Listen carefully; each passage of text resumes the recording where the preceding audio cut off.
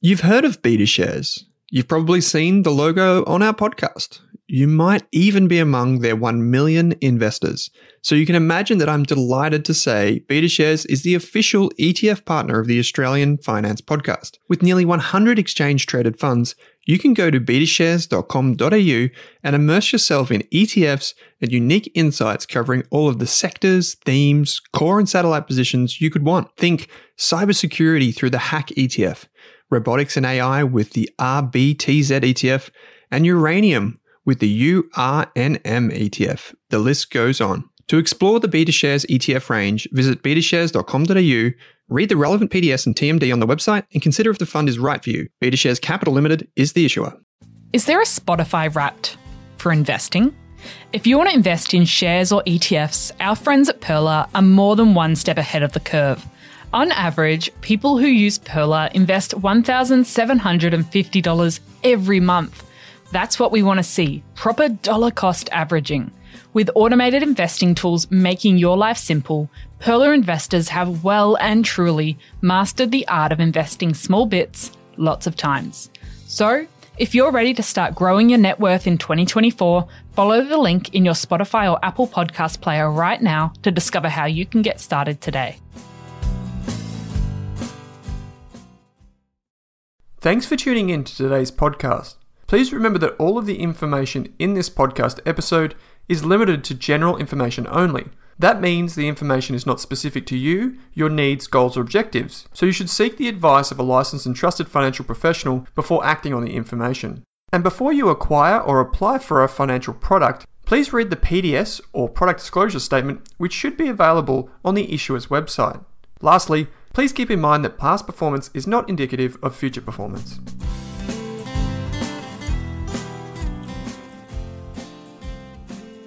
Kate, it's wonderful to be back with you. We've got a special guest with us today, and that person is Mel Brown. Mel, welcome to the show.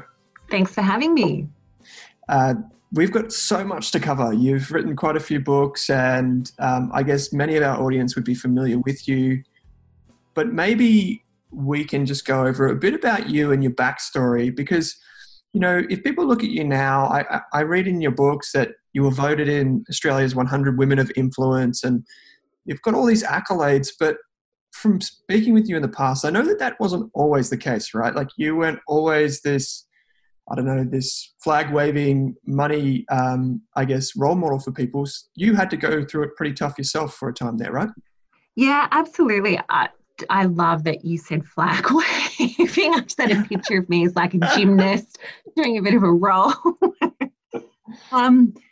So I think it's like anything, and it's part of when you look at someone, you presume a lot about them. And I know certainly when I write for the Herald, for example, if I receive feedback, often it's, oh, what would you know? I'm sure you're from the North Shore. Like, really? I was born in Blacktown Hospital. So we make a lot of assumptions about people. And certainly, whilst I have built two multi-million-dollar businesses, sold one of them, built up assets to the point, and sold the accounting firm last year, where I was able to choose whether I work or not pre-50, which was always my goal. I just found that I was constantly in this sabotage loop where I just couldn't get out of it. And looking back now, Brené Brown uses this great quote. So Brené Brown's a shame researcher from the University of Houston, and she talks about hustling for your worthiness. And that certainly was the case for me for a long time. I just didn't realise it. So I felt like I had to do more and create more to prove I didn't even know what, and then create more. And it was this sabotage loop, though, because as one thing was built, I was almost straight away looking for the next thing to take my attention. And it was only when I chose to start working with a coach, and my thoughts were, I'll work with a business coach so that I can break that sabotage loop. And I was a member of Entrepreneurs Organisation for a number of years.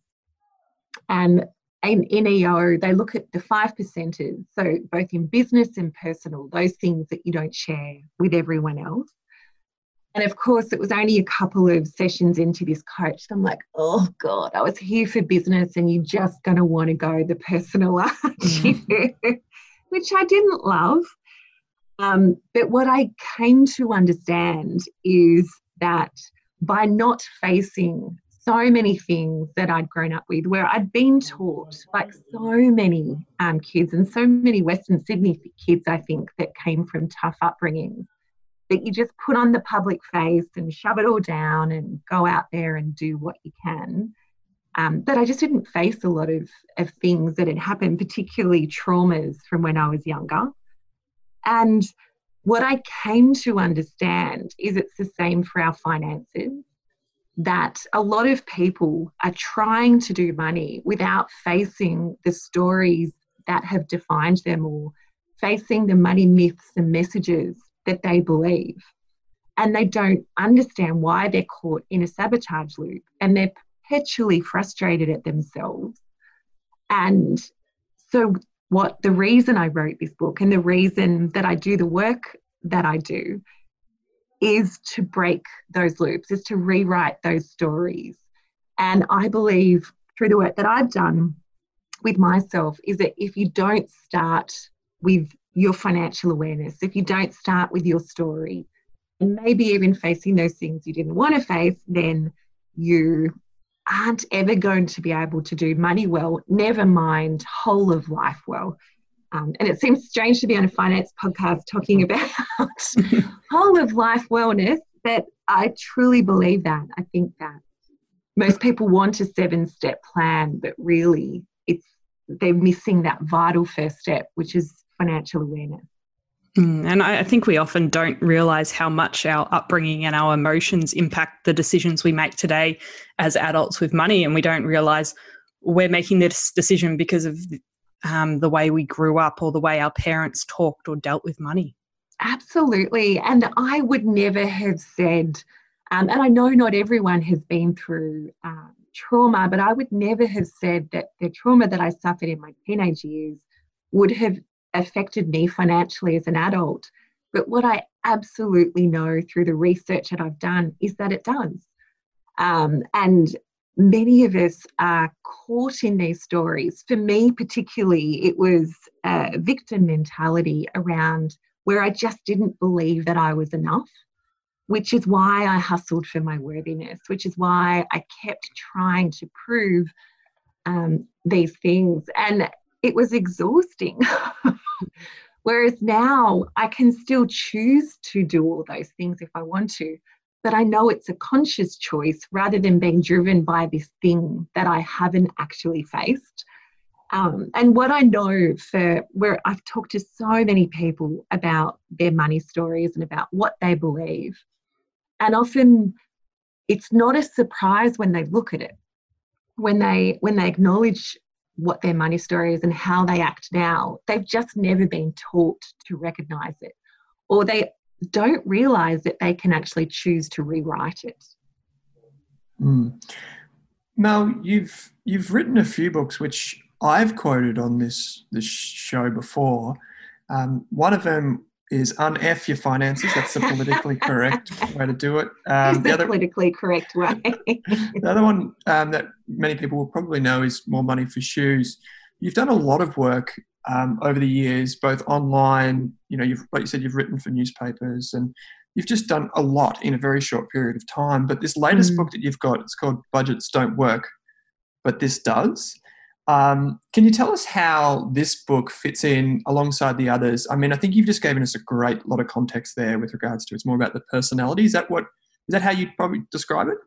Yeah, so Un-F Your Finances, let's use the politically correct use of it, was very much, so I created that book initially for a Business Chicks Expo.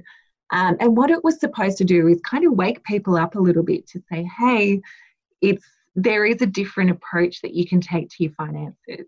There is a different way of thinking about finances. And this book, it's kind of the next book once you've read that, to say, all right, so if you loved what I touched on in there, this goes so much deeper. And it's a book that I could have written a number of years ago, but as someone said to me recently, you had the IP, but you hadn't done the work where you might have gone there and put yourself in as much as you did.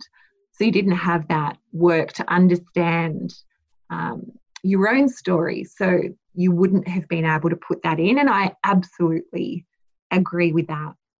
So it's, as you said, it's both personality, but it's also something that I call your financial phenotype.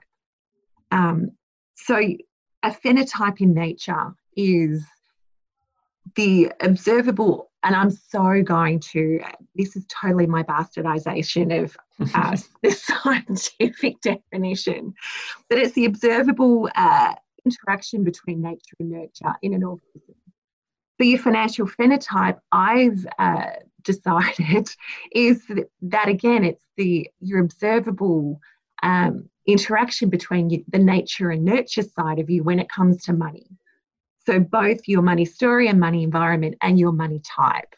And the reason I wrote it is whilst it's nice to know and whilst it's really helpful to know, you're not just doing it to understand more about yourself. You're doing it so that you can create bespoke habits that are right for you. And that's where I think it takes it from an interesting concept to one that will revolutionize your finances. Mm.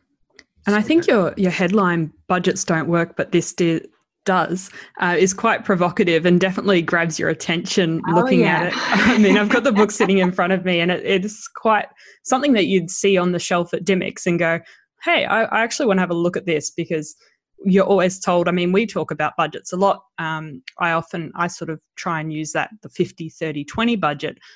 So what led you to sort of use this provocative headline, and why do you think that budgets don't work? Yeah, it's interesting that you say you use the 50-30-20, because I talk about that in the book as one of the reasons that I don't think they work. I think a lot of people are searching for that standardized approach. They want to calorie count their finances. But what I know is that budgets don't work in the same way diets don't work. They're super restrictive. You do it for a period of time, and then when that really restrictive period of time's over, you just bust out. And certainly with diets, you put all the weight on and more that you had before. And I believe there's so much of an analogy between food and money, so I use that a lot. Which is why that diets, budgets, I think people get that concept. And I'm not saying that you shouldn't understand how much your life costs. That's so important. And I talk about that in the book. And I talk about habits where you can both use different bank accounts and automate money to different bank accounts so that you don't have to use a budget. But budgeting down to the minutiae of how much am I going to spend on gifts, how much am I going to spend on hairdressing. For me, understanding how much your life costs and understanding what goals you're excited about. So not goals your peers think you should have or your family or society, but goals you're really excited about and motivated to act on. That's more powerful than a budget could ever be. And then it's setting up the great financial habits that support those goals. Mel, what you're saying resonates, and the book, having read through it, what you said in there resonates with me, because I meet so many people who, you come across them all the time. I'm sure you do as an advisor and accountant.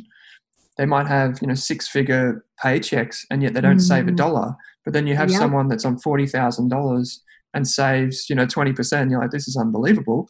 Absolutely. And what I keep coming back to is it's not necessarily someone's level of income or even, their education, even though we know that from a broader scope, it kind of influences it. What it comes back to for me is kind of people's personality. And, you can have all the great budgets and spreadsheets in the world, but actually, them actually following it is a totally different thing. And, I think for myself too, I think I sabotaged a lot when I was probably a late teenager too. I got the fancy cars thinking that materialistic thing would bring me some type of happiness. But it wasn't really until I sat back and questioned the things around me. And I think this is where your your money story, or the nurture piece kind of comes into it, versus maybe the money type, which is the personality. Would that be fair to say that's kind of the two, money type versus money story? Yeah, so money story and money environment, and money type, definitely. Mm-hmm.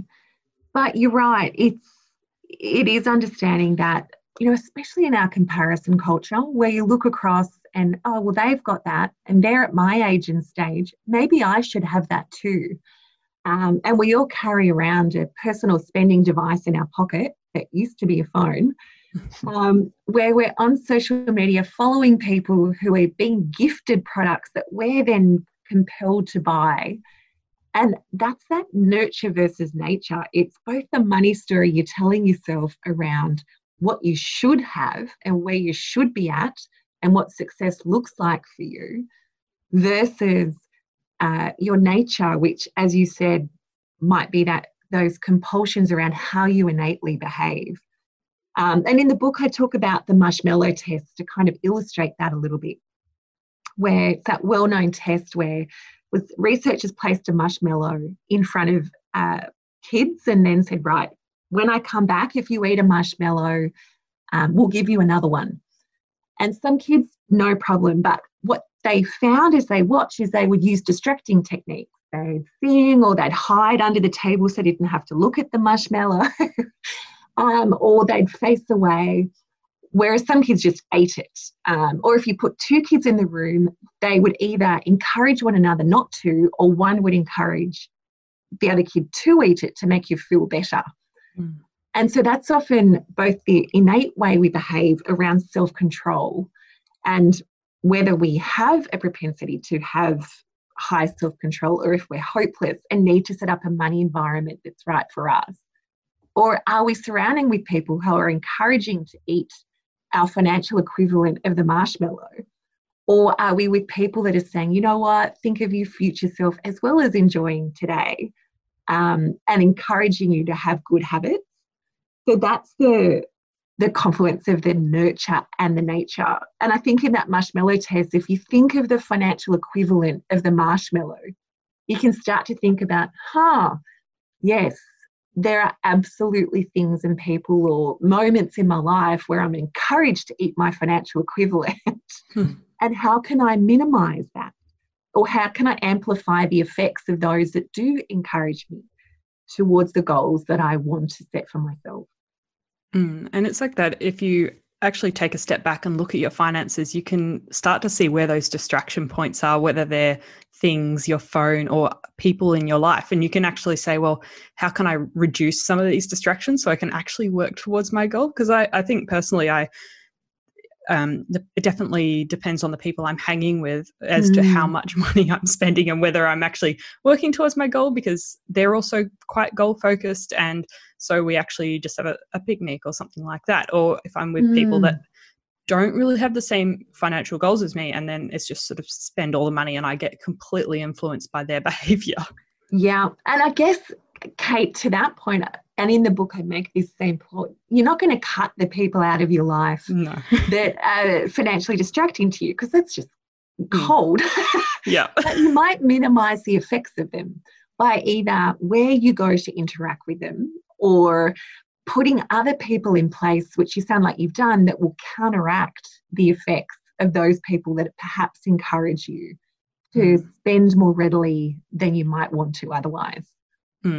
So having a variety of different people in your life that have different sort of money personalities and money types and money environments. Yeah, absolutely. And I think also being able to talk about it, to have those conversations where you can say to people, I'd love to come out with you, but I've got these money goals that are really important to me. So going and window shopping Saturday mornings probably not going to work for me, but I would love to hang out with you. So how about we do this instead?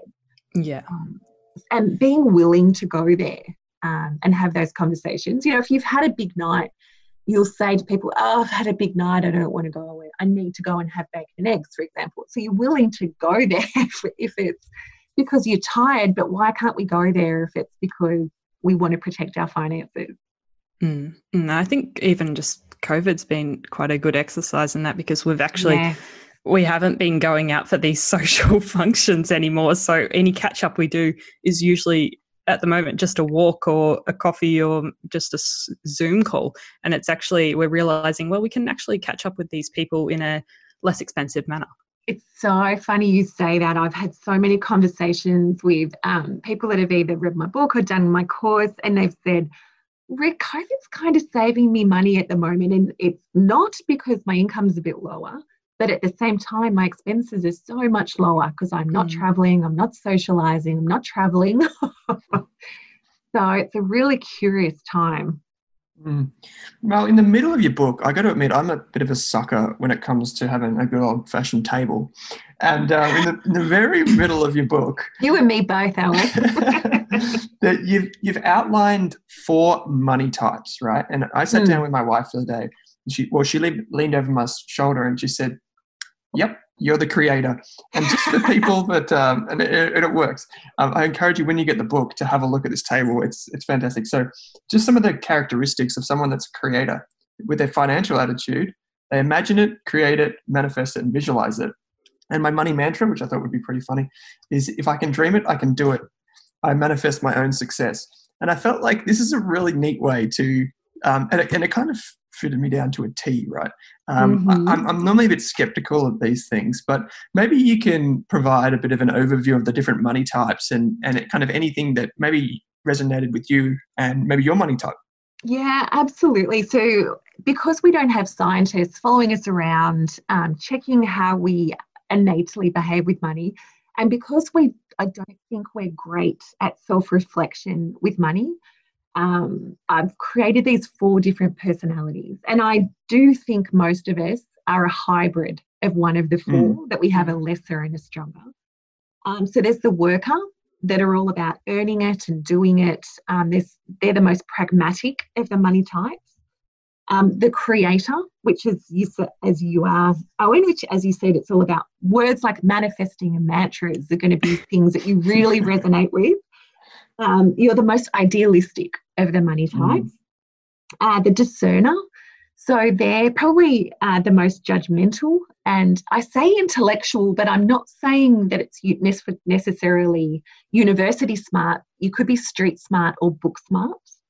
And for them, it's about ideation and thinking your way and thinking differently. And the relator is the final one, the most empathetic of the money type, the one most at risk of putting their own finances at risk because they're going to rescue others. And they're all about accumulating and collaborating and networking. And it's really funny when you said that you looked at the creator and just get it. Because what you'll know if one resonates with you, and it's interesting the number of people that said, "Oh, I'm that." But then just as interestingly has been the number of people that say, "But I just think this one's wrong." And what all that means is it's not wrong. It's just not wrong for you. It's just not right for you. And Rod, who's my co-founder at Thinkers Inc., which is a preschool that I own, actually grabbed me when he did a pre-read and he goes, "Oh, Mel, I just think you need to relook at the creator because that's just wrong. I just don't think that's right." I went, "Oh, honey, it's right. You're just not a creator." And the part of the reason why I think it works is, one, it's understanding who you are and how you innately behave, understanding the strengths of your money type. And some of us absolutely believe that we don't have money strengths, but we do. I can speed read. I didn't realise I could speed read. I just can. And it wasn't till people would pick it up that I realised, oh, okay, I read it 5 times the pace of a normal person. So your money strengths are strengths that you just think everyone has, and they actually don't. So it's about amplifying those strengths and realising how to harness them, as well as minimising the weaknesses in your behaviour. So, for example, I'm a discerner, and I absolutely have the ability, when I'm stressed, to overthink, to have paralysis by analysis, particularly if there's an emotional tie to a decision. I will struggle with that. I just want everything nice and neat and black and white. But my strengths are I will always have a plan A, B, C, D, E, which in business or with my finances is absolutely that ability to run those strategies and to have backup plans. It's fantastic. But another weakness can be I don't want to do what everyone else is doing, which can be a strength, but it also can be I won't do it just because. I'm highly judgmental. But the strength and the weakness, I think, of these types are when you do it with your partner, whether that's in business or peer groups or family or in relationships, because you might think your partner's doing money wrong. And particularly if Rod, who I just talked about, I believe he's in relationship with a creator, and he'll tell me, he goes, oh, he's he's doing it wrong. And he's not. He's just not doing it how Rod would do it. And same with my hubby and I. He's a worker. He perpetually frustrates me with his inability to do anything but personal exertion. But I'm actually now comfortable with that. I just don't let him manage our finances and make investing decisions, because he would feel safer it was all just cash in the bank or mortgage paid off and that was it. So, but together we can sit down and with the strengths of our different money types, harness that really beautifully so that our personal finances, we both feel safe, but we are both building something we feel comfortable with. And neither of us will feel 100% happy because it's a compromise, but it's something that we're both happy with. And the same with business. So Rod is a relator money type and a discerner. And I initially would be so frustrated with his just wanting to chat. But I've worked out that the relational side of business is just as important as the finance side of business to him. So, and it's why he now is in charge of our people, because he's just so good at it. Whereas he put rules in place around, I can't say no to decisions in the business. I can say, what about? I can offer other suggestions, because it would be really easy for me to steamroll him, go, no, we're not doing that. No, we're doing that. I've got this. Here's my plan A to E, and just push it through. So by him doing that, he's harnessing the power of my discerner money type by making me work harder and actually come up with better solutions. So it's an interesting, I believe if you harness your money story and rewrite that,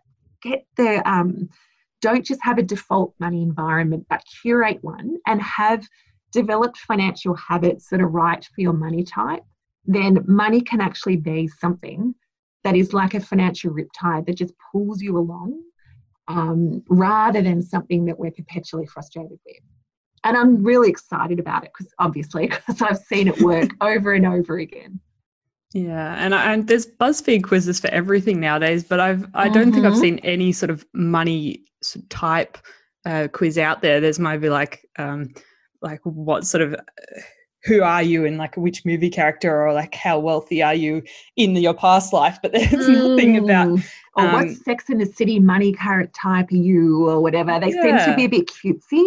So yeah, but nothing that's actually asking you to have sort of a hard look at yourself and look at your strengths as well as your weaknesses, and how does that impact you? Because a lot of people do, like, I mean, I personally did the quiz and I came out as the worker, which surprised me. I was quite surprised by that.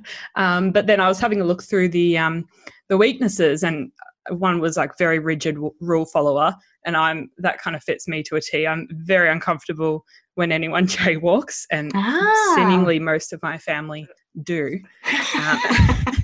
And I'm Kate. always like, yeah. But the other one was unwilling to part with large cash buffers. And I was like, yeah, that's actually something that I found, because I think during this past year with so many changes, and I mean, I was made redundant earlier in the year, and I think my mindset's really started to change on that I need a larger emergency fund, and I didn't really know where that came from, because it definitely wasn't Owen, because he's probably the opposite end of the spectrum. Yeah. And it definitely wasn't my family. So I was like, it was interesting reading that and just reflecting and like, oh, that actually might be coming from somewhere like just sort of deeper down in terms of that money personality, that somehow I think I need a larger emergency fund now because I've gone for a stressful situation. Feel safe. Yeah. And Kate, I think with that, again, that's actually a strength because you've built that buffer, but where it becomes a weakness is where you can't see an end to that buffer. Where for you, it's just, I just need to work and hoard, and that's where I'll feel safe. Yeah. But for a worker, it's about understanding, all right, what's the cash figure that makes me have sleep at night factor? And then I'll leave that there because that's going to make me feel safe. And then I'll invest, or I'll start to free up the rest. My husband was exactly that. And what you're describing is so him, and he's a worker. So it's fascinating to hear you say all those things. Yeah, and it's something quite new, and it's only started to emerge this year. And I just sort of reading it definitely made me think, and I think it's sort of as you say, getting to that point where you go, how much is enough as an emergency cash buffer, and at what point should I stop hoarding and actually invest or do other things with my money? Because I mean, up until this year, I've been quite a high risk investor, and suddenly this year it's changed. Yeah, which is absolutely understandable. But that's when I think a lot of us have gone to the basement behaviours, in the language of Gallup strengths, of our money types.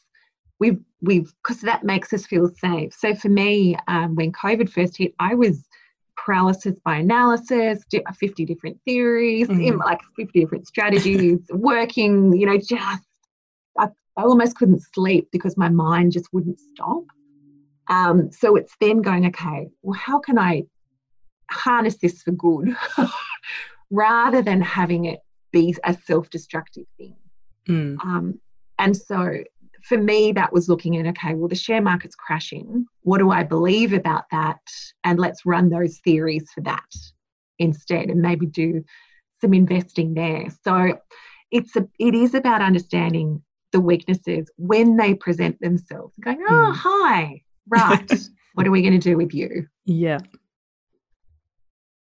I'll go with it. I've got another question for you, which is along those lines, Mel, which is, I guess, not just necessarily dealing with ourselves, but also with the people around us. And at the back of the book, you touch on something which is, I guess, pretty near to my heart too, and something that I've experienced, which is addiction. So having people in your life that have some type of addiction or a vice, if you like, obviously we talk about these, and we talk about like drug addictions, we talk about substance abuse, we talk about many different things, gambling, what have you. But in the back of the book, you talk about how, I guess, compulsions and addictions can impact your life. And I think this is something that not enough experts talk about, because they're just almost too sensitive, or they're worried about the backlash from it. Can you talk us through a bit about, what is, I guess, a financial addiction, and some of the steps people can take either for themselves or for other people to get back control? Yeah, absolutely. So the last couple of chapters are about stresses and sabotage, but also addictions and compulsions. And it was really important for me to write those two chapters, because what I know is that stress and sabotage, which is different than addictions and compulsions, can undo all of the good work that you've done with your finances. So it was really important for me to recognise that and to say, right, let's put a plan in place for this. Let's look at when those inflection points happen, and let's put a plan in place for it. But I also wanted to acknowledge addictions and compulsions, because I'm talking in the book about money stories and money environments and how we innately behave. And I didn't want someone reading the book to put down an addictive behaviour as how they innately behaved, or the money story they were given, and to kind of think that that's what I was talking about, when I absolutely am not. So like you, Owen, I've got a family history of addictions and compulsions, we've got everything in my family history from drug addiction and alcohol addiction, as well as eating and working and, almost name it and we have it. It's fantastic. So I know personally that those compulsions are something that I need to manage in my life. Particularly as someone, I know when we first started talking, I mentioned that I had childhood traumas, and what I do suffer from, and I've been clinically diagnosed, so I don't say it glibly, is PTSD from it. And I know how that affects my finances, and it does. So what I wanted to do is acknowledge in the book that that is a thing, that it's real, that people aren't imagining it, and that it can play it in our finances in a way that's absolutely destructive. Whether that is, with me, it was never an addictive behaviour, but it was compulsive, where it was working and hustling and spending. So I would get caught in this sabotage cycle. But for others, it is addictive shopping, it's addictive gambling. And what the stats are telling us is that this is on the rise in our society.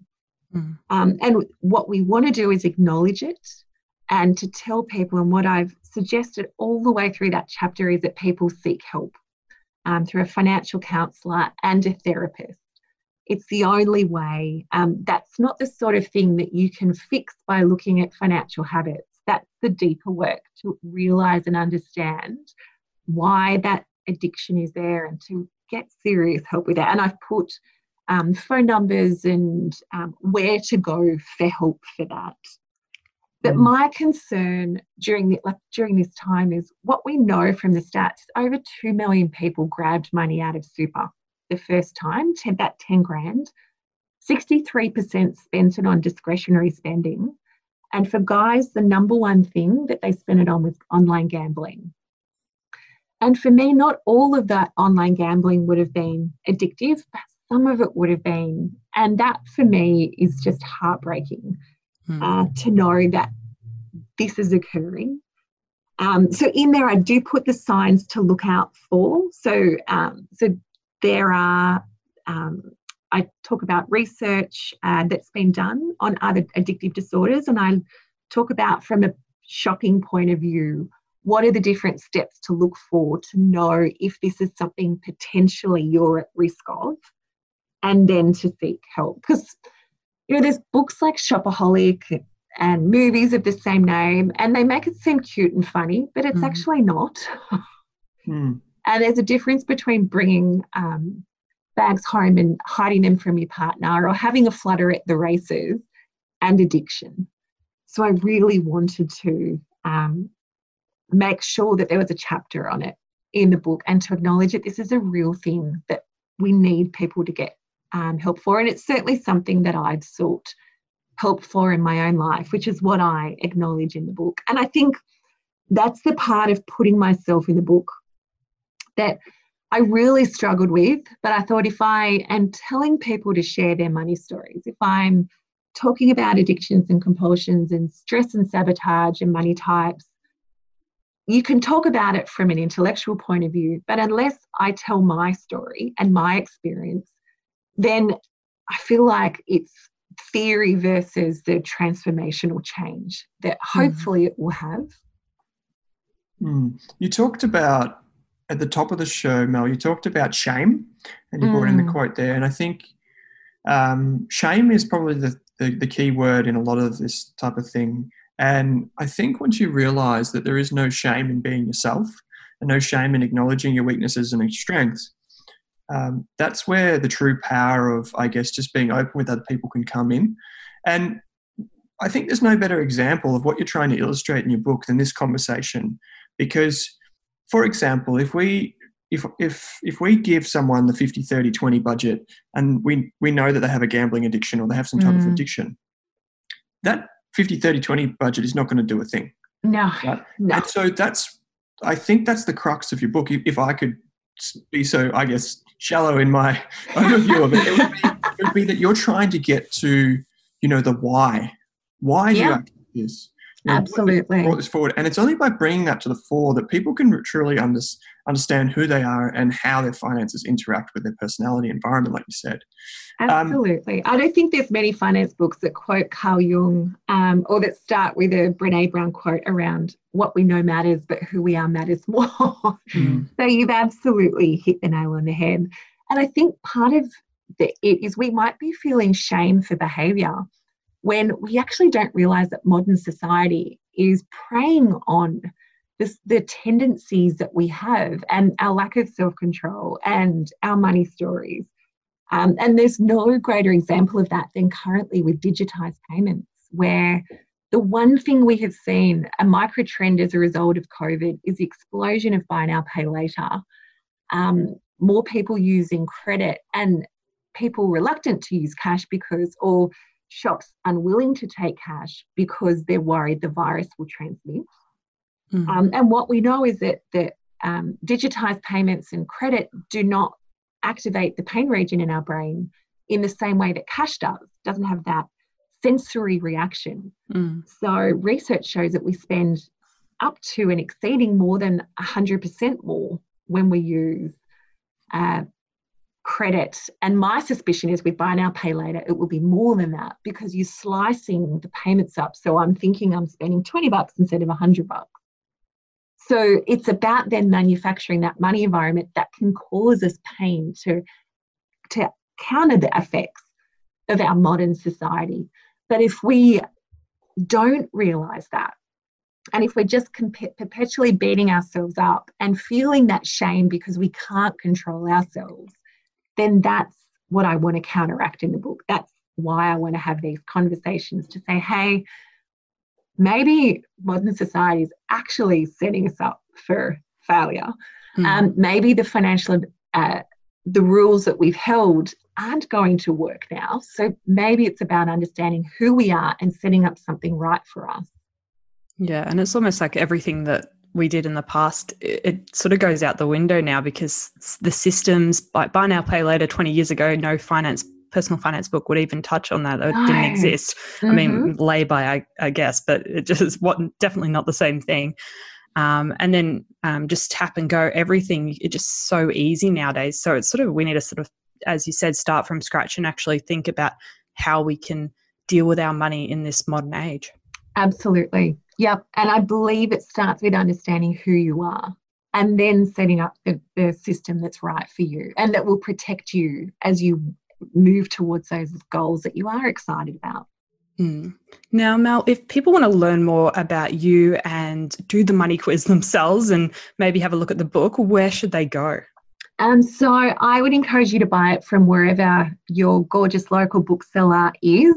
I know everyone from Kmart to Big W to Booktopia to Burklow and Readings has it, which is exciting. That's awesome. Quite literally everywhere, which is really amazing. Or you can jump on to melissabrown.com.au. There's an E on the end of my name, and you can find out more about the book and the courses that I run and different things there. Wonderful. Well, we'll make sure to include those links in the show notes as well so people can get their hands on the book. Yeah, I might just reinforce that COVID's a good chance to read a book. It's a good chance to learn about yourself. And Mel, I haven't come across a book that tries to tackle some of these big issues so profoundly. So if you do have time, you are a reader, go out and get the book. It's fantastic. Support your local bookstore, support Mel. It's a really good book. It will be eye-opening for you. So we'll put full links in the show notes so you can access get a copy of it, I should say. But Mel, it's always a pleasure to speak with you. So thanks for coming on the show. Yes, thanks so much for having me. Thanks, Mel.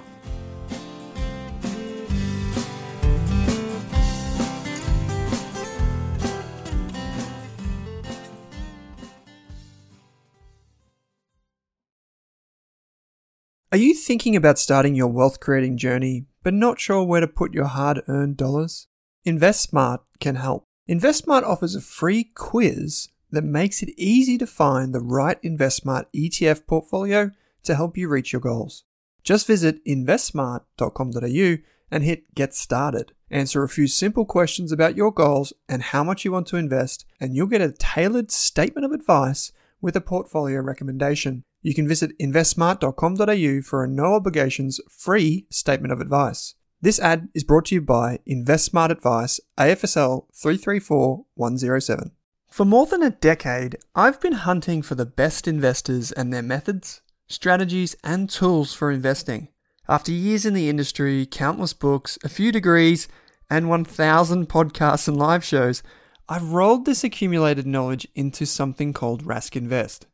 If you've ever heard me talk about a core and a satellite, active and passive, true long-term compounding, or you simply want to know exactly how I would invest, now is your chance. Rask Invest is our new investment service, designed for all types of investors who want professional management of their core portfolio at a low cost from a team they trust. Rask Invest helps you automate your wealth creation and passive income. Simply click the link that says Invest with Owen in your podcast player to join one of our live platform walkthroughs or book a call with us. You can also view the Rask Invest PDS and TMD and get invested with me.